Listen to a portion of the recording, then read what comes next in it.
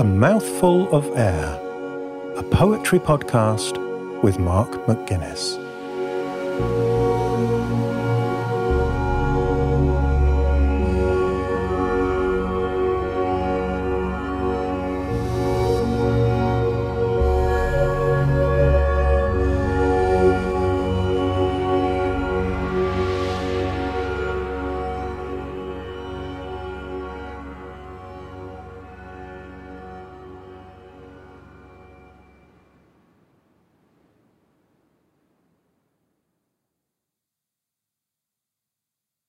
The Oxen by Thomas Hardy.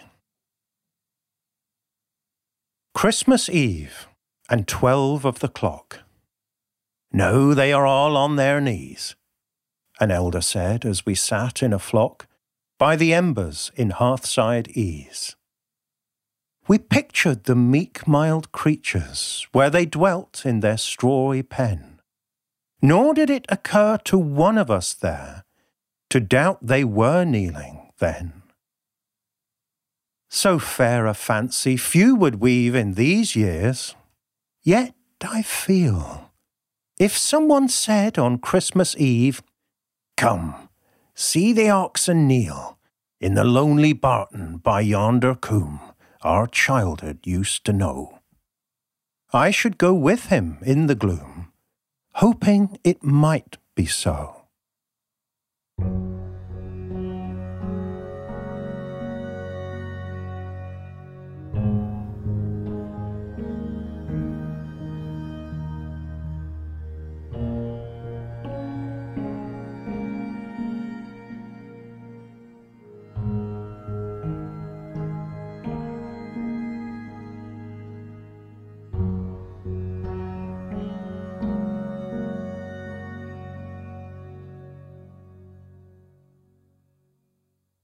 As we are approaching Christmas this week, I thought we could do with a Christmas poem, and this was the obvious one that came to mind.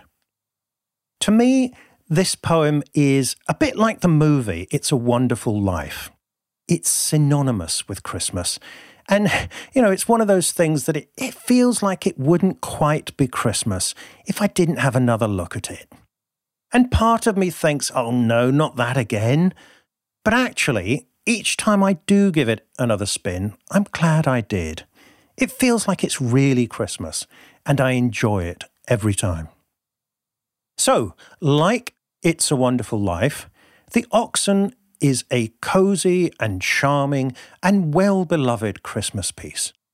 It was first published in the Times newspaper in December 1915.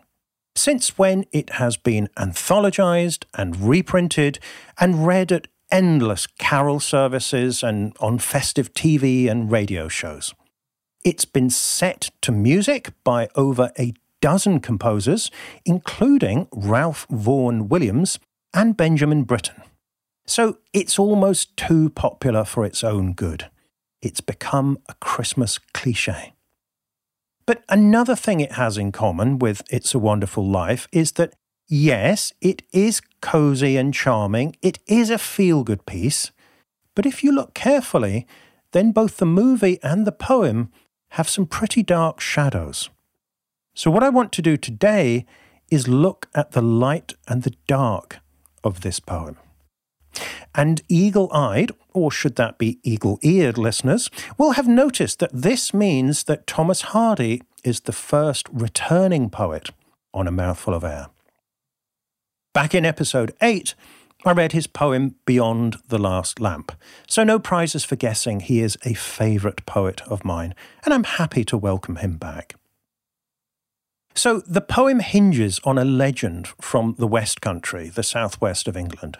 And according to this legend, at midnight on Christmas Eve, in other words, on the first stroke of Christmas Day, the cattle in sheds and barns and farmyards, maybe out in the fields if any of them were still out there, would kneel to welcome the birth of Jesus Christ the Saviour and show reverence to him, just as they do in the cribs that we see at this time of year. In your crib, you've got Jesus in the centre and Mary and Joseph bending over the crib, And before the shepherds get there, before the 3 wise men get there, you've got the animals. A donkey, and what I always used to think was a cow when I was small, but I guess it's really an ox. And they're not mentioned in the Gospels, but those 2 animals have been part of the crib display since way back when. And at the beginning of the poem, the speaker is looking back at a memory of being told the legend years ago by an elder, when nobody thought to doubt that it was true. And then in the second half of the poem, he moves on to the present. And we get the sense that he is now much older, more experienced, and if not necessarily wiser, then at least more sceptical about old legends such as this. And yet, he says, that even now, if somebody invited him to come see the oxen kneel at midnight on Christmas Eve, he would go along with them, hoping that the legend was true. Now, back in episode 8, I shared with you that one reason I love Thomas Hardy's poetry is that we both grew up in the West Country, which he fictionalised in his novels and poetry as Wessex, the name of the old Anglo-Saxon kingdom, where King Alfred used to rule once upon a time. Growing up in the West Country, I don't remember anyone telling me about cattle kneeling on Christmas Eve at midnight, nor inviting me to a lonely farmhouse in the middle of the night to check and see if it was true. But I do remember meeting quite a lot of old people in particular who spoke pretty much the way the elder speaks in this poem. And I recognise a couple of the dialect words. So we've got Barton, or Barton, as we say in Devon, which originally meant farm, but later on came to mean farmhouse. It comes originally from 2 Anglo-Saxon words, bera, meaning barley, and tun, meaning enclosure. So a barley enclosure, a barton, was a farm. And I remember that word in place names in Devon, where I grew up. And we also have coombe, which means a hollow or a valley, especially on the side of a hill or running up from the sea. Isn't that so evocative? It really sounds like a hollow or a valley.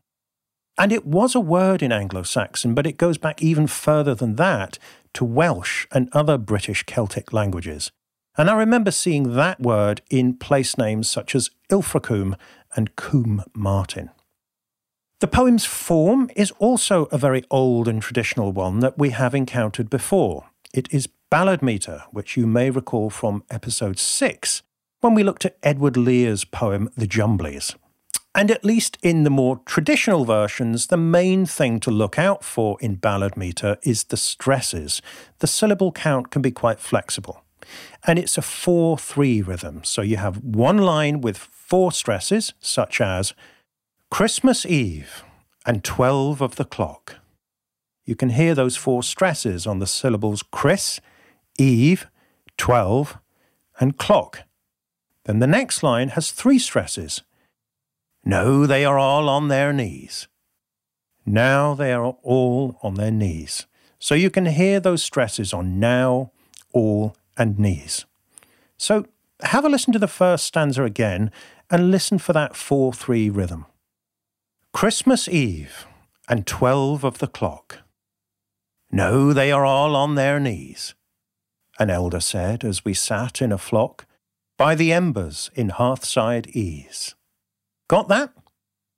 Okay, so this rhythm conjures up the world of Old England, almost like the tune of an old folk song, or indeed a Christmas carol. And combined with some of the old-fashioned language, it means the atmosphere is pretty twee and sentimental and nostalgic. So, for example, you'd get laughed out of a poetry workshop these days if you wrote a Christmas poem and said, "We sat in a flock by the embers in hearthside ease."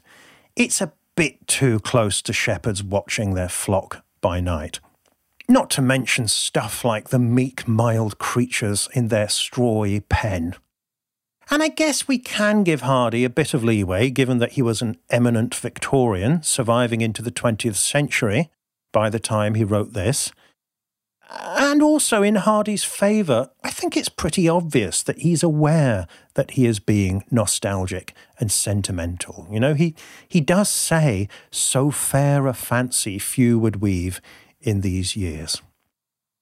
And talking of these years, of course, we can't ignore the publication date, 1915, which is often printed with the poem as a kind of a heavy hint. Because if you know anything about European history, then you know that this is 1 year into the First World War, a cataclysmic conflict, and one that Hardy responded to in several poems and letters where he expressed his sense of devastation. To him, it was the most violent expression of the destructiveness of the modern world, which long before the war started had begun sweeping away the old traditions, the old faith, the old certainties. 9 years later, he wrote a poem called Christmas 1924 that included the lines, "After 2,000 years of mass, we've got as far as poison gas." And the mention of mass reminds us that by the time he wrote the Oxen, Hardy had long since lost his Christian faith, the faith of his childhood that is recalled by the legend of the Oxen. And that loss of faith was a shattering experience for him, and one that added to the melancholy tone of a lot of his writing. So if we're going to put Hardy in the dock for sentimentality in the Oxen, then the case for the defence would argue that he's setting up a deliberate contrast between the old world of his childhood, and by extension Old England, and the new world of doubt and despair and destruction. And maybe he's overdoing it a bit, but isn't that what poetry's for? So, on the one hand, the atmosphere of the Oxen is very similar to the innocent world of Under the Greenwood Tree, Hardy's first published novel that came out in 1872. That was a charming story of carol singers and their families, and a gentle love story that made use of a Christmas setting.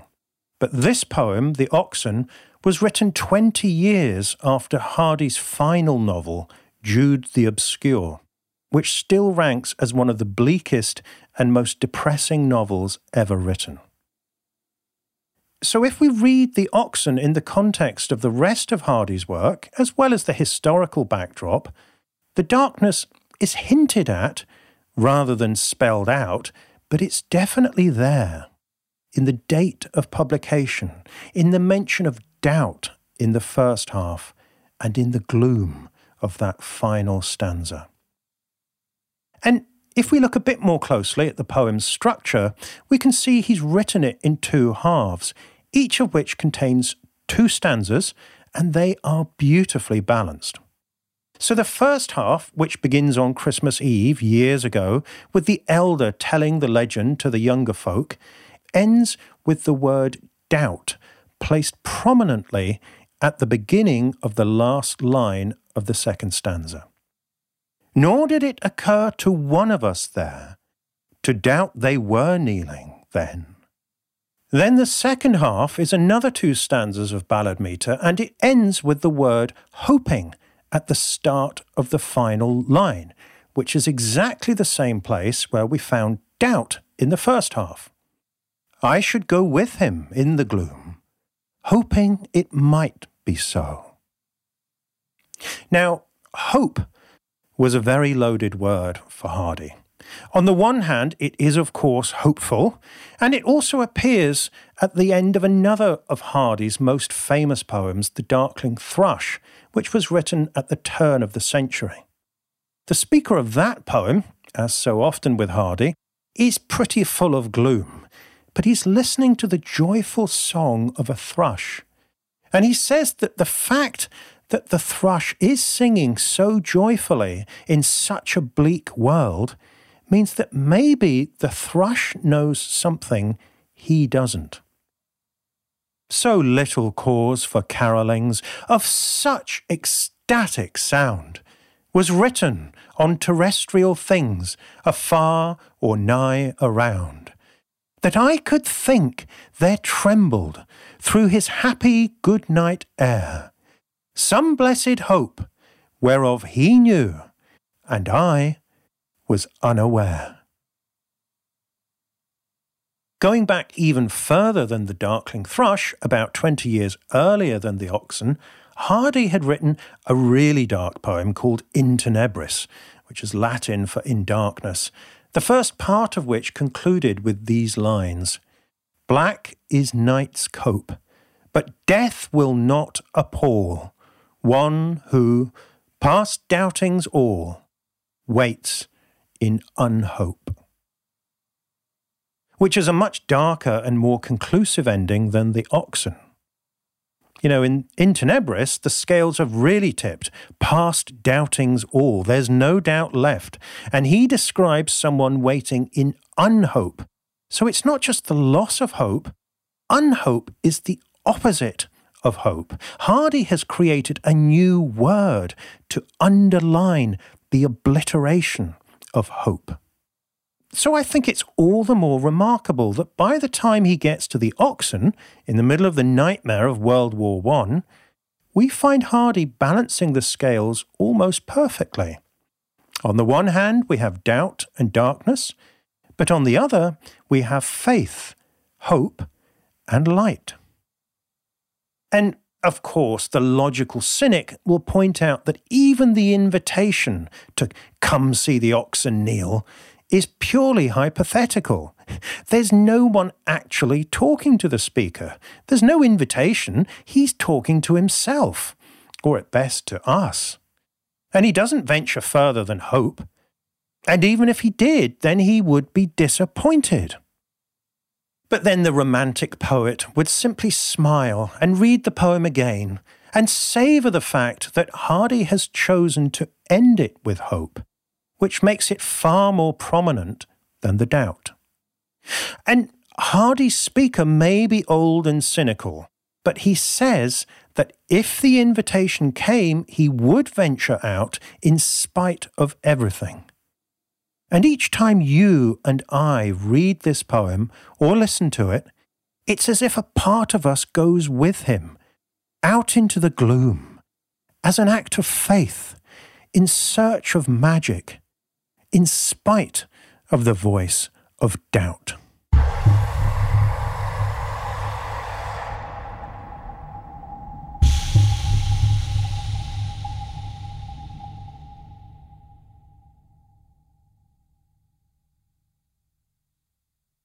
The Oxen by Thomas Hardy. Christmas Eve, and 12 of the clock. No, they are all on their knees, an elder said as we sat in a flock by the embers in hearthside ease. We pictured the meek, mild creatures where they dwelt in their strawy pen, nor did it occur to one of us there to doubt they were kneeling then. So fair a fancy few would weave in these years, yet I feel, if someone said on Christmas Eve, "Come, see the oxen kneel in the lonely barton by yonder coombe our childhood used to know," I should go with him in the gloom, hoping it might be so.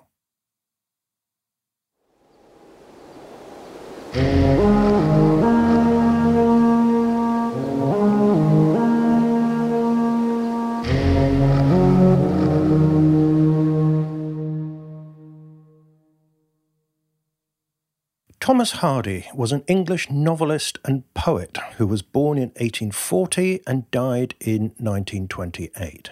He was best known in his lifetime for his novels, most of which were set in the West Country of England, which he fictionalised as Wessex, taking the name from the old Anglo-Saxon kingdom.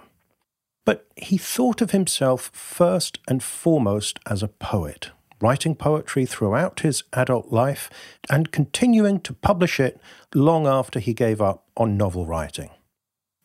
After his death, his ashes were buried in Poets' Corner in Westminster Abbey, and his heart was buried in Dorset with his first wife, Emma.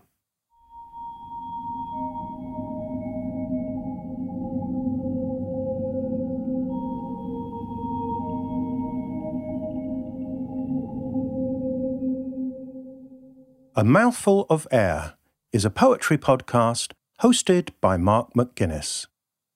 New episodes are released every other Tuesday. If you enjoy the show and you'd like to help me reach more poetry lovers, you can do this by telling a friend about it or by taking a few seconds to leave a rating or even a brief review on Apple Podcasts. If you would like a full transcript of every episode sent to you via email, including the poem text, you can sign up for this at amouthfulofair.fm/subscribe.